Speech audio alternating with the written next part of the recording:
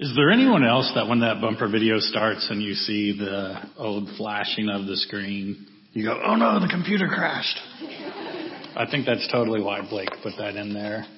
Just to mess with us. Well, hey, thank you for being here this morning. Thank you for fighting the Texas heat and humidity, which is only going to be worse today since it rained like 3.4 minutes, just enough to get the heat up more. So humid you have to cut it with a machete. The sheepdogs did ask you leave your humidity cutting machetes in the car, please. Before we get started, we say we have a creed here. I'm hearing myself super bad, and I know you guys have to listen to me, but I really don't want to. So if there's any way we could help with that, that's going to bug me. We have a creed, though, before we get started. In regards to what we believe about this book and God's Word. So if you will join me in saying our creed, the Bible is the Word of God. The truth of the Bible will change my life. Lord, open my heart and awaken my mind and give me grace to respond. Change me for your glory and my joy. Amen. You think that you know that until you stand up here and have to lead it, and then you get really thankful it's on the back screen. Hey, let's pray together, and then we're going to jump into the future looks uncertain, but God.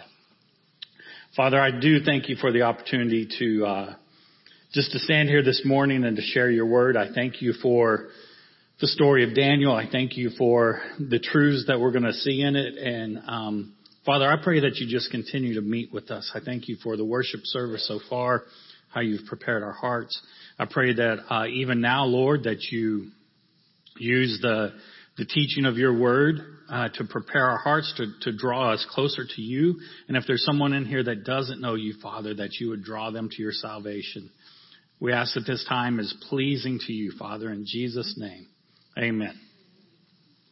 Well, TV writers have one job, and that's to entertain us.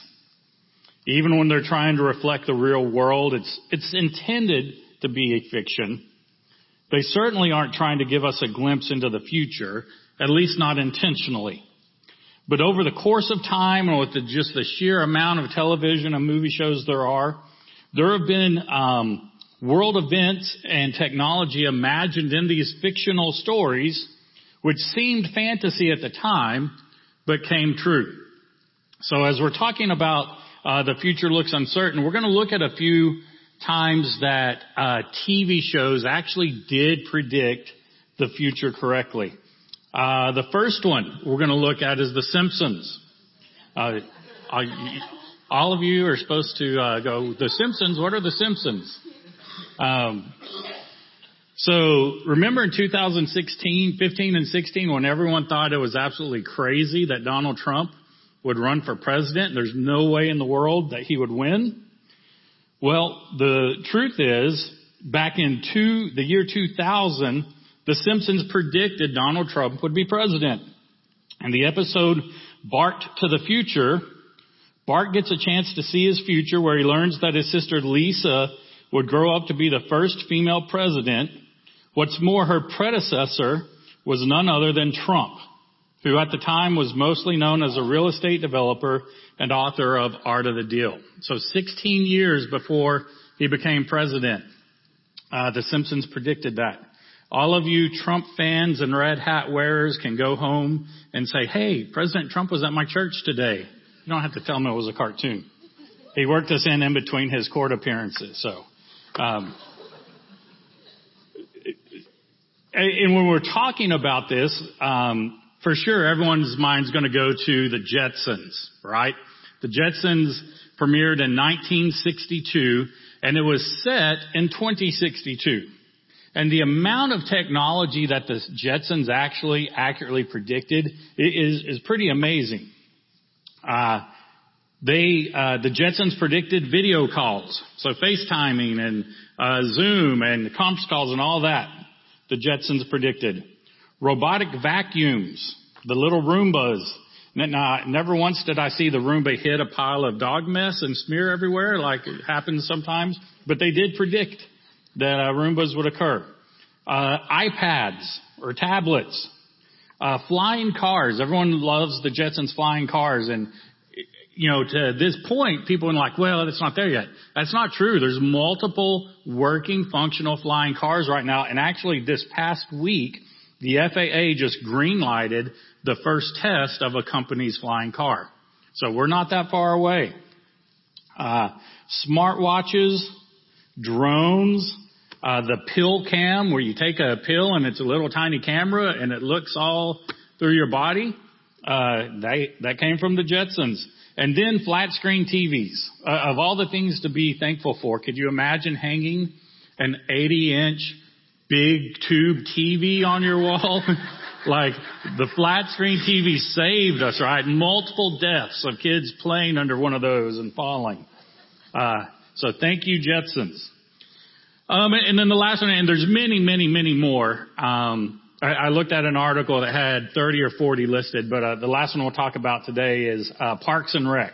So how many of you have watched Parks and Rec?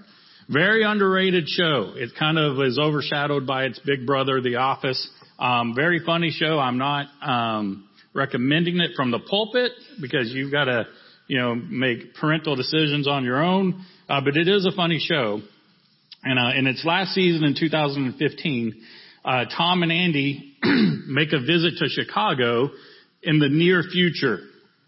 And while they're there, they talk about how the whole city's in such a great mood because the Cubs had won the series. That was in 2015.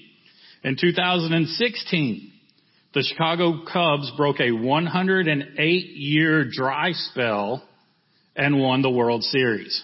So they need to thank Parks and Rec for that, for helping them out. So while the writers might not have actually been trying to predict the future, predicting the future actually is a really big business, not just in our country, but all across the world. People have created an industry and trying to predict the future. From fortune cookies to horoscopes to card reading to mediums.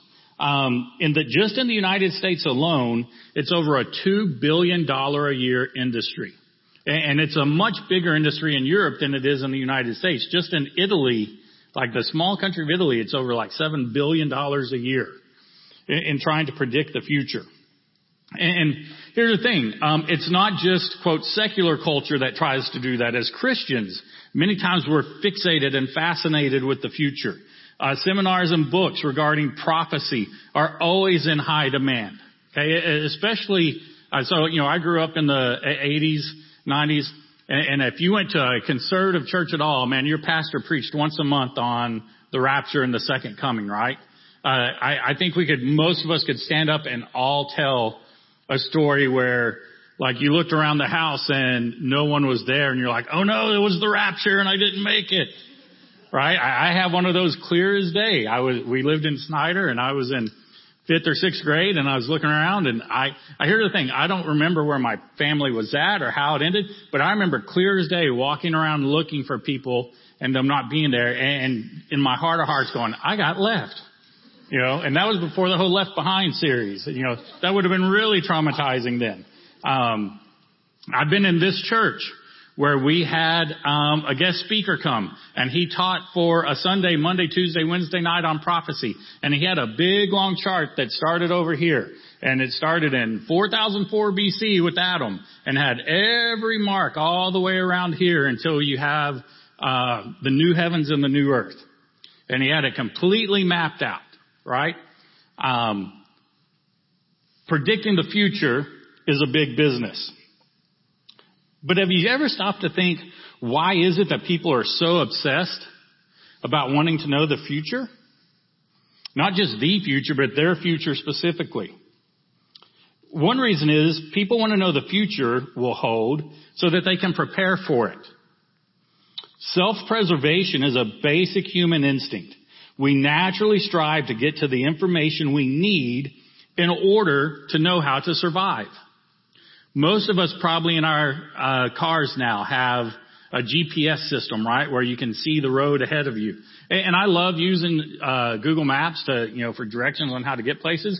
But I love that thing more than anything because at night I don't see that great, right? And when I'm driving on a road and I can see where the road's going to curve and where it's going to bend and where there's going to be an intersection, that's incredibly helpful for me because it helps me to prepare, right? That's one of the reasons why we want to know what the future says. A prominent psychologist says this: one of the most powerful influences on fear is uncertainty.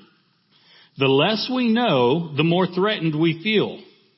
Lack of knowledge means we don't know what we need to know to protect ourselves. Knowledge of the future, even if it's incomplete, is power. This is a pretty strong statement. Knowledge of the future, even if it's incomplete, is power. That's one of the reasons why we crave to know what the future holds. And so, if knowledge is power, a lack of knowledge then creates fear. I don't think there's any better example of that than the pandemic that we just came out of. If we could rewind to March 2020 and talk about the fear that we felt, the uncertainty that we felt. We had no clue what was going on. We really had no clue what COVID was. I mean, even now, we're going to be learning about this disease or this virus for years to come. We obviously have a much better grasp of it now than we did. But stop and think. How different would you have gone through the pandemic if you could have looked forward and seen that we made it out on the other side, right? So Julie, every summer we get on, anytime I say Julie's name when I'm speaking, she always perks up because she doesn't know what I'm going to say. And I don't let her read my notes ahead of time. Keeps her on her toes. So every summer Julie tries to get these projects. And so, one of the projects is she's like on a clean out kick right now. And so she's cleaning out the kitchen. And so we had, a 1 gallon can of pineapple tidbits. Okay. You're like, why in the world would you buy a 1 gallon tin? So here's the thing. When COVID first struck, we were actually out in Sweetwater. So you think getting toilet paper was bad here? You should have tried to fight the rednecks at the Rattlesnake Roundup for it. So that is a 100% true story. I'm not just preaching right now. We were at the Rattlesnake Roundup when the governor shut things down, and we went to the Walmart with every other person there. And yeah, that was interesting. So we get back in town. We drive back in town. And so the school has a Restaurant Depot card. And so Restaurant Depot, it's not everyone can get one of those. Truly, you had to have like a commercial account and things like that. And so I was like, hey, there will be less people fighting to get there. So let's go. And so we went in and we bought like a 25-pound box of macaroni elbows, a pasta. We bought a 40-pound bag of rice. We bought all this stuff.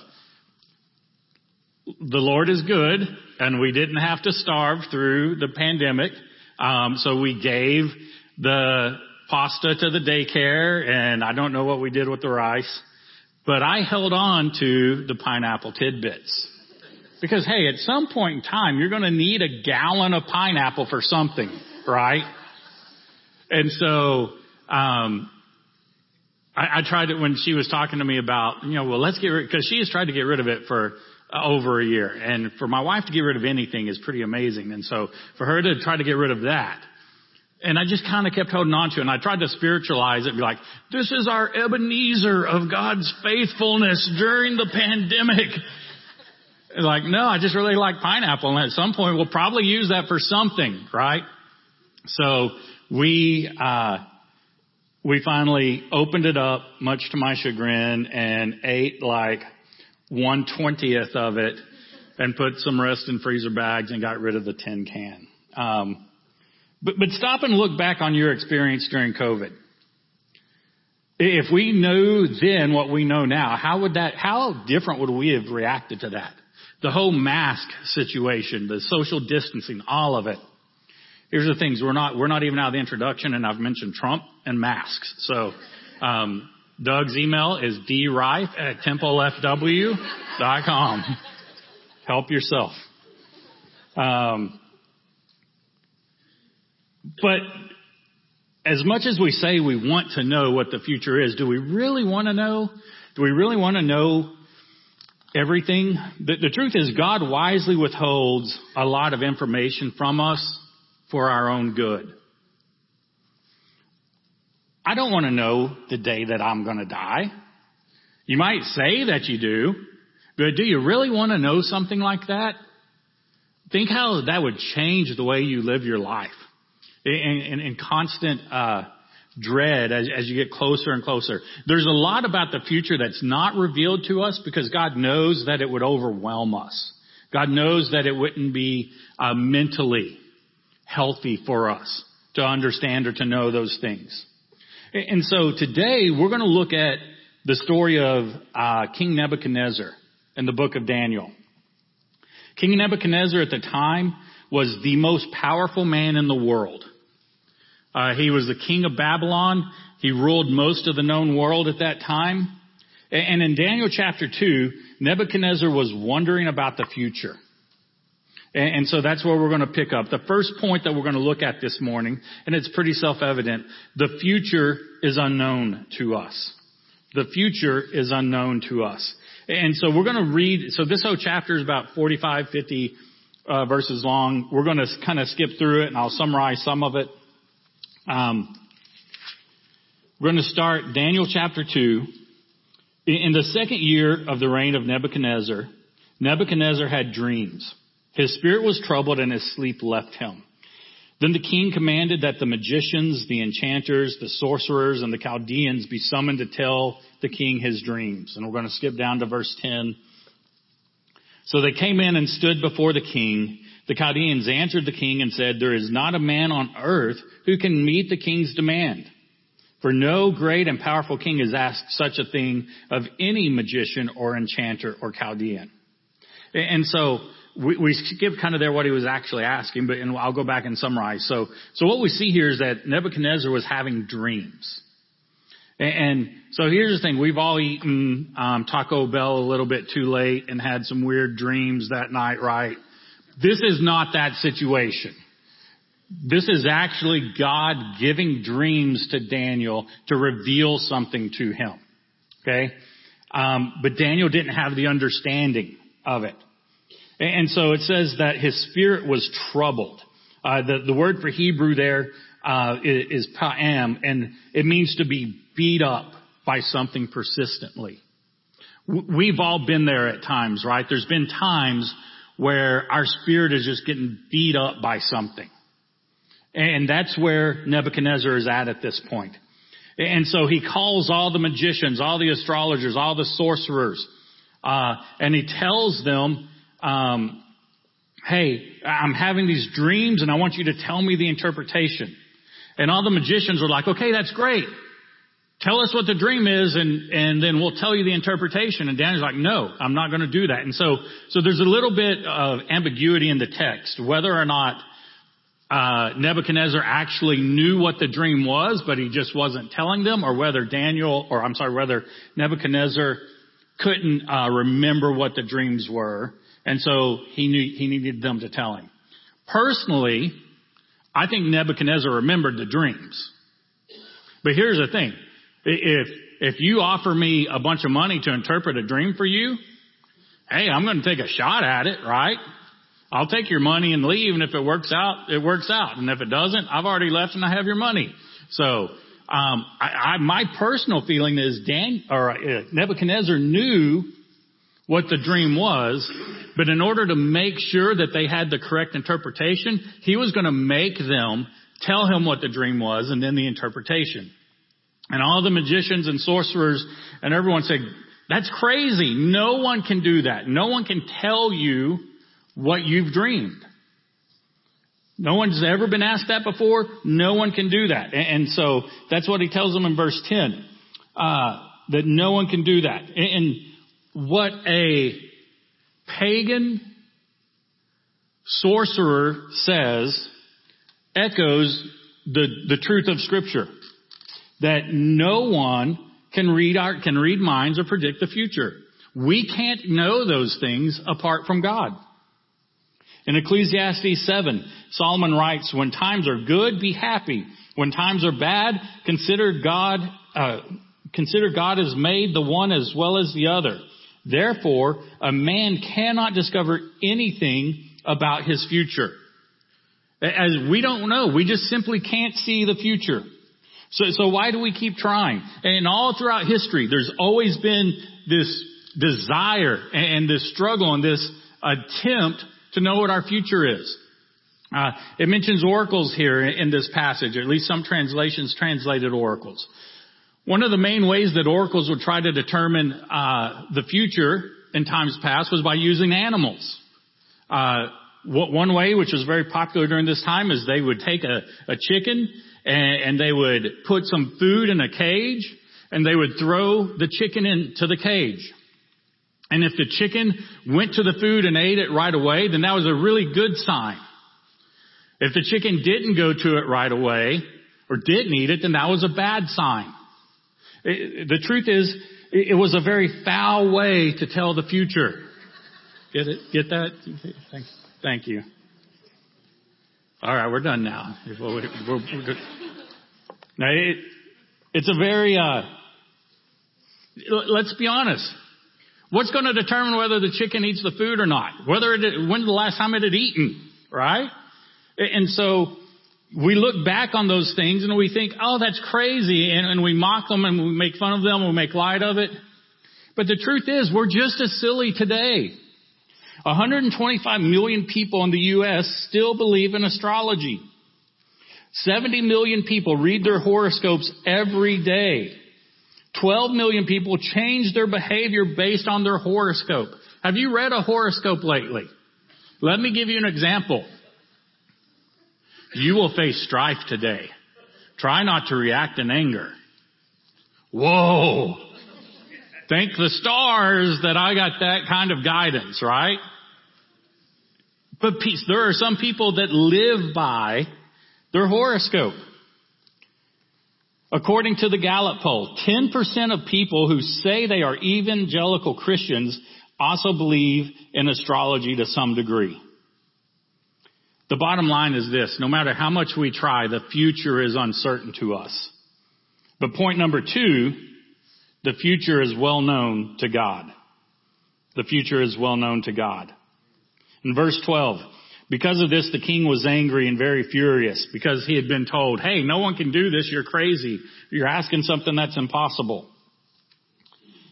Nebuchadnezzar was angry and very furious and commanded that all the wise men of Babylon be destroyed. So the decree went out and the wise men were all about to be killed, and they sought Daniel and his companions to kill them. Then Daniel replied with prudence and discretion to Arioch, the captain of the king's guard, who had gone out to kill the wise men of Babylon. He declared to Arioch, why is the decree of the king so urgent? Then Arioch made the matter known to Daniel. And Daniel went in and requested the king to appoint him a time that he might show the interpretation to the king. Then Daniel went to his house and made the matter known to Hananiah, Mishael, and Azariah. We know them better, Shadrach, Meshach, and Abednego, and his companions, and told them, seek mercy from the God of heaven concerning this mystery, so that Daniel and his companions might not be destroyed with the rest of the wise men of Babylon. Then the mystery was revealed to Daniel in a vision of the night. So what we see here is that although Daniel recognized, humanly speaking, what was being asked was impossible, Daniel believed that it was possible to know the future if God revealed it to him. And we see that God does that in verse 19. He says, the secret was revealed to Daniel in a night vision. This wasn't a dream. Daniel was awake when he saw what the king had seen.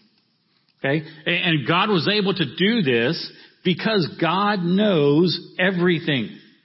God knows what the future is. Psalm 139 verses 1 through 4 says, Lord, you have searched me and known me. You know when I sit down and when I rise up. You discern my thoughts from afar. You search out my path and my lying down, and are acquainted with all my ways. Even before a word is on my tongue, behold, O Lord, you know it altogether. Hey, there's nothing you can do that can surprise God. Nothing. There's nothing you can think that can surprise God. God's knowledge is immediately, incomprehensible and inexhaustible. We can't grasp the type of knowledge which God has. In regards to the future, God doesn't even know what a future is. God exists outside of time. Time is just another thing that God created. So we think of time as being very linear, right? But even as physics tells us that time isn't what we think of it as on a common basis, right? Time speeds up or slows down based on the speed of things. So if someone were to get on a spaceship and on that spaceship, fly on that spaceship a round trip for 5 years at 99% the speed of light, okay, which we can't do that yet, but the Jetsons predicted it, so it's not far away, okay? If they were to do that for 5 years, okay, they would come back physically 5 years older. But here on earth, 36 years would have passed. Okay? Time isn't exactly what we think of it as. Like, we think of time as just being very structured and linear. Time bends, as we can see here. And bigger than that, God is outside of time.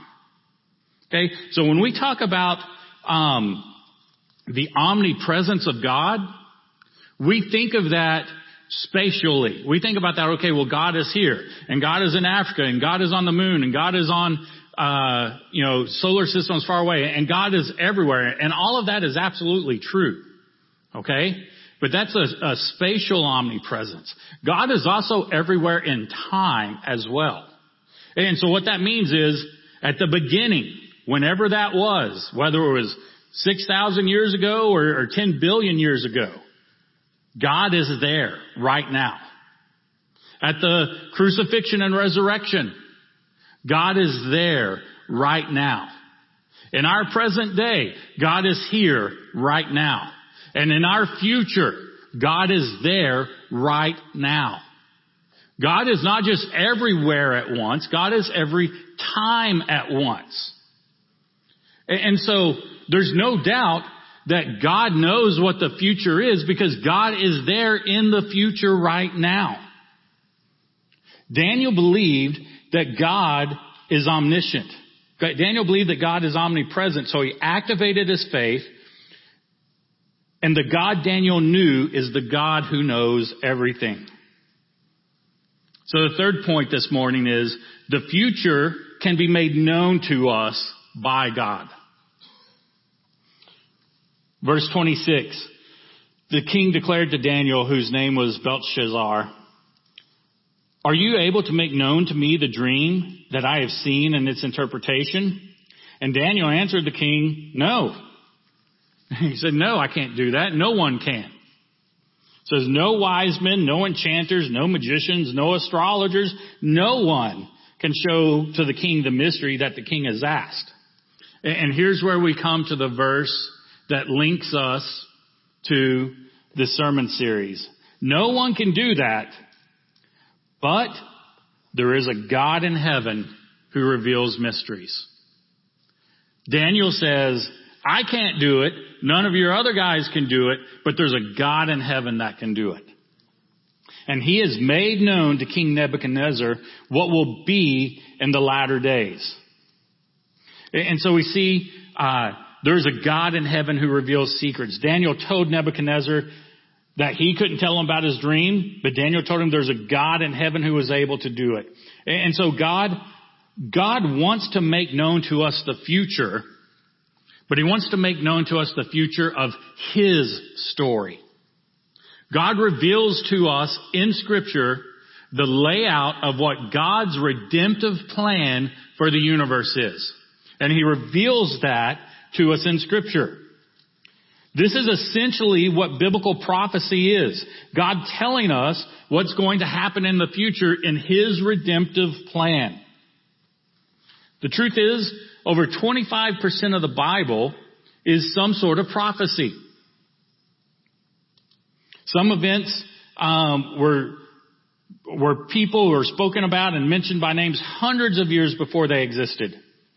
And the more detailed the prediction is, the more complicated it becomes. So, and with complication becomes greater risk. And with risk becomes the possibility of the prediction being fulfilled decreases. And so all that's saying is this. It's easy to write a horoscope with some real bland, generic things, right? But when you're specific about the things that you predict, it makes it incredibly difficult for that prediction to become true. A few months ago, I taught about how we can trust whether Scripture is true or not, and I talked about this biblical prophecy.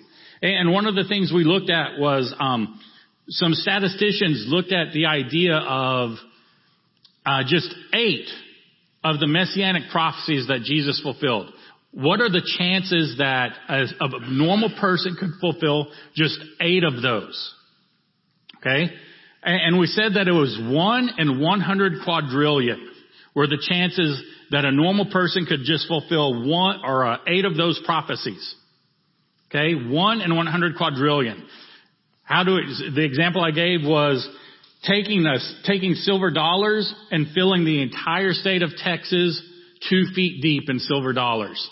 And getting 1 chance to pick out a silver dollar that had been painted red. That's the chances that a normal person could fulfill just 8 of the messianic prophecies that Jesus fulfilled. Let's just look at some of them and how specific that they are. And all these were written hundreds of years before Jesus was born. He would be born of a virgin, Isaiah 7:14. He would be born in Bethlehem, Micah 5:2. He'd be born into the tribe of Judah, Genesis 49. His ministry would be in Galilee. He would work miracles. He would enter Jerusalem on a donkey. He would be betrayed by a friend. He would be sold for 30 pieces of silver. He would be wounded and bruised. His hands and feet would be pierced. He would be crucified with thieves. His garments would be torn and lots would be cast for them. His bones would not be broken at his death. His side would be pierced. He would be buried in a rich man's tomb and he would rise from the dead. All of those things were predicted hundreds of years before Jesus lived. We know that they were, and here's the thing, it's not like someone could have gone back and written those into the text. No, we have the Old Testament translated into Greek 300 years before the time of Christ. So those things were said. We know that those things were written hundreds of years before they were fulfilled. And you look at some of those and you say, well, maybe he just, read them and did them himself. And there's a few of them you could say that. Yeah, like you could read about Jesus riding in on a donkey. Yeah, Jesus could have done that one. Jesus couldn't have orchestrated himself being crucified. And by the way, when it was predicted in Psalm 22 that his hands and feet would be pierced, crucifixion didn't even exist. It wasn't even a thing. And yet God gave explicit, clear details to show what the future of his redemptive plan was going to be. Here's the thing, on a human level, it's basically impossible for any of that to be fulfilled in a single person. But biblical prophecy isn't a good guess. It's good news to a guessing world. And there's only one explanation for it, divine authorship. And so fourth and lastly, the future makes God known to us. The future makes God known to us. And so Daniel starts telling Nebuchadnezzar what his dream is. And Nebuchadnezzar has this dream of this really weird statue thing, and it's pretty complicated, and it's honestly just weird because the book of Daniel is kind of weird, just like the book of Revelation is kind of weird. But basically, Daniel's explaining to him that what's going to happen when his kingdom falls to the next kingdom and so on and so forth. Church historians, if you want to go read the text, read it later. It's pretty interesting. But basically, most church historians believe that the kingdoms represented there are Babylon, Persia, Greece, Rome, and then the church. And I'm going to start reading in verse 44. It says, and in those days, talking about those things have passed, and in those days, or in the days of those kings, the God of heaven will set up a kingdom that shall never be destroyed, nor shall the kingdom be left to another people. He says, hey, all these earthly kingdoms are going to fall. But at the end of that time, there's going to be a kingdom set up that's established and stays forever. It shall break in pieces all these other kingdoms and bring them to an end, and it shall stand forever. And just as you saw a stone was cut from a mountain by no human hand, and that it break in pieces the iron, the bronze, the clay, the silver, and the gold, a great God has made known to the king what shall be after this. The dream is certain, and its interpretation sure. Daniel drops the mic. Says, you want to know what your dream is? Here it is. Your kingdom's going to fall. Then the kingdom after that's going to fall. Then the kingdom after that's going to fall. But ultimately, there's going to be a kingdom established that doesn't fall, and it rules and reigns forever because God established it that way. And this is certain, and this is true. Boom. I mean, they didn't have microphones back then, but if they did, I guarantee you Daniel would be like, boom. Right? How does Nebuchadnezzar respond to this? Then King Nebuchadnezzar fell upon his face. The king answered and said to Daniel, truly, your God is God of gods and Lord of kings and a revealer of mysteries, for you have been able to reveal this mystery. Here's the thing, guys. God predicts future events in order to make himself known to us. God gives us a layout of the story of his redemptive arc so that people realize he is the one true God. Prophecy to God is like his business card. It's what separates him from all the false gods and false religions and false ideas that are out there. Here's the thing. You can read a lot of religious moralism in every other faith. Do this and don't do that, and be good here and don't do that there. That every other religion has some form or version of that. What you don't see in any other religion is fulfilled prophecy. The specific, clear, prophetic voices that we see fulfilled over and over and over again. That is the calling card of God. That is what separates our faith from every other faith. The fact that God knows where we're going and he's going to be with us on the way. There are 3 credentials that set Jesus apart from every other religious system, every other belief system, every other religious leader ever.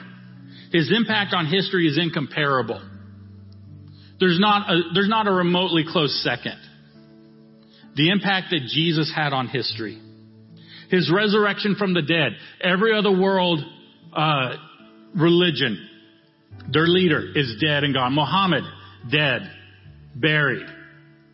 Buddha, dead, buried. Jesus is alive and sitting at the right hand of the Father. And then third, fulfilled prophecy. You see no prophecy in any other religious work that is fulfilled and as explicitly clear as in Scripture.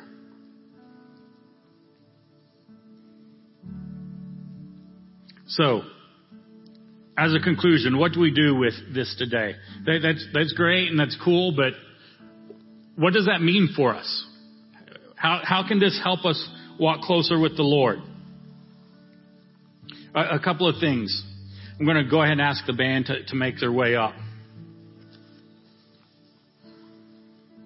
From an individual perspective, you can't see what's ahead in your road, but God does.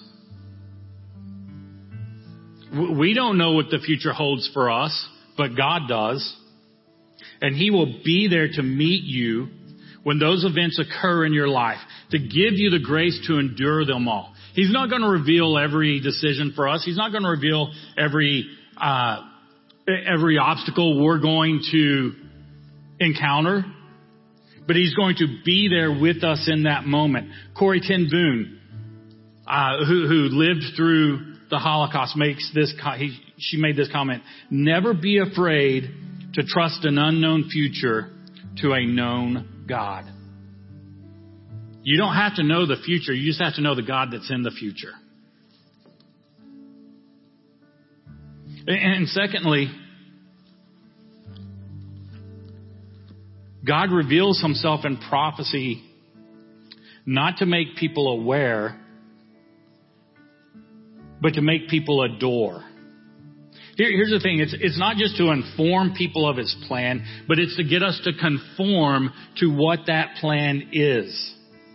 It's not just to amaze people, but it's to get people to worship him and to surrender to his plan. Here's the thing. A reckoning is coming.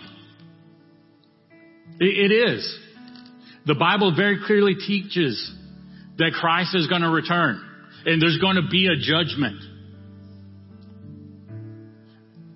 What most people take that to mean is, oh, God's going to separate the good from the bad and he's going to cast the bad into hell and let the good into heaven. No, not how it happens at all. And we need to be thankful for that because there's none of us that are good, right? God's going to separate the redeemed from the not redeemed. The summer series is But God. The greatest but God in the Bible is this. The whole book of Romans. I love the book of Romans. I know you're not supposed to have favorites in the Bible, but I do. And the book of Romans is my favorite. It's a legal argument for the necessity of salvation. And God spends the first 3 or 4 chapters arguing about how all of us have fallen short. The Jews fell short. The Gentiles fell short. And in Romans 3:23 he says, all have sinned and fallen short of the glory of God. But then we get to Romans 5 and it says, but God demonstrates his own love for us in this. While we were still sinners, Christ died for us. There's a reckoning coming. But God will deliver you if you're in Christ. And so I'm going to pray. I don't know what a response to this message looks like for you. If there's someone here that you've never understood or never made that decision to follow Christ, I challenge you today, don't leave without making that decision. If there's someone here who's just simply struggling with unclarity, struggling with what the future is going to hold. Maybe you have a bad diagnosis. Maybe you're having family issues. Maybe you're just struggling. I know it's not cool anymore, but I just think there's something special about an altar. Maybe you want to come pray. If you want to speak with someone, Lance will be up here in the front. We have workers in the back. As we worship together during this time, listen to what the Spirit would have you to do. Father, I thank you so much for your goodness to us. Father, I thank you that you have revealed your redemptive plan to us. I thank you that you've made clear to us the way of salvation. I thank you that you've made clear to us, although we might not know our personal futures, we know the God who does. And help us to have trust in that, Father. Father, I pray your Spirit meets with us here in these last moments of this service. Pray that your will is done, Father, in this time. We thank you for your Son. We thank you for the salvation he provides to us through his death and resurrection. And thank you for the access we have to you through him. It's in his name we pray. Amen.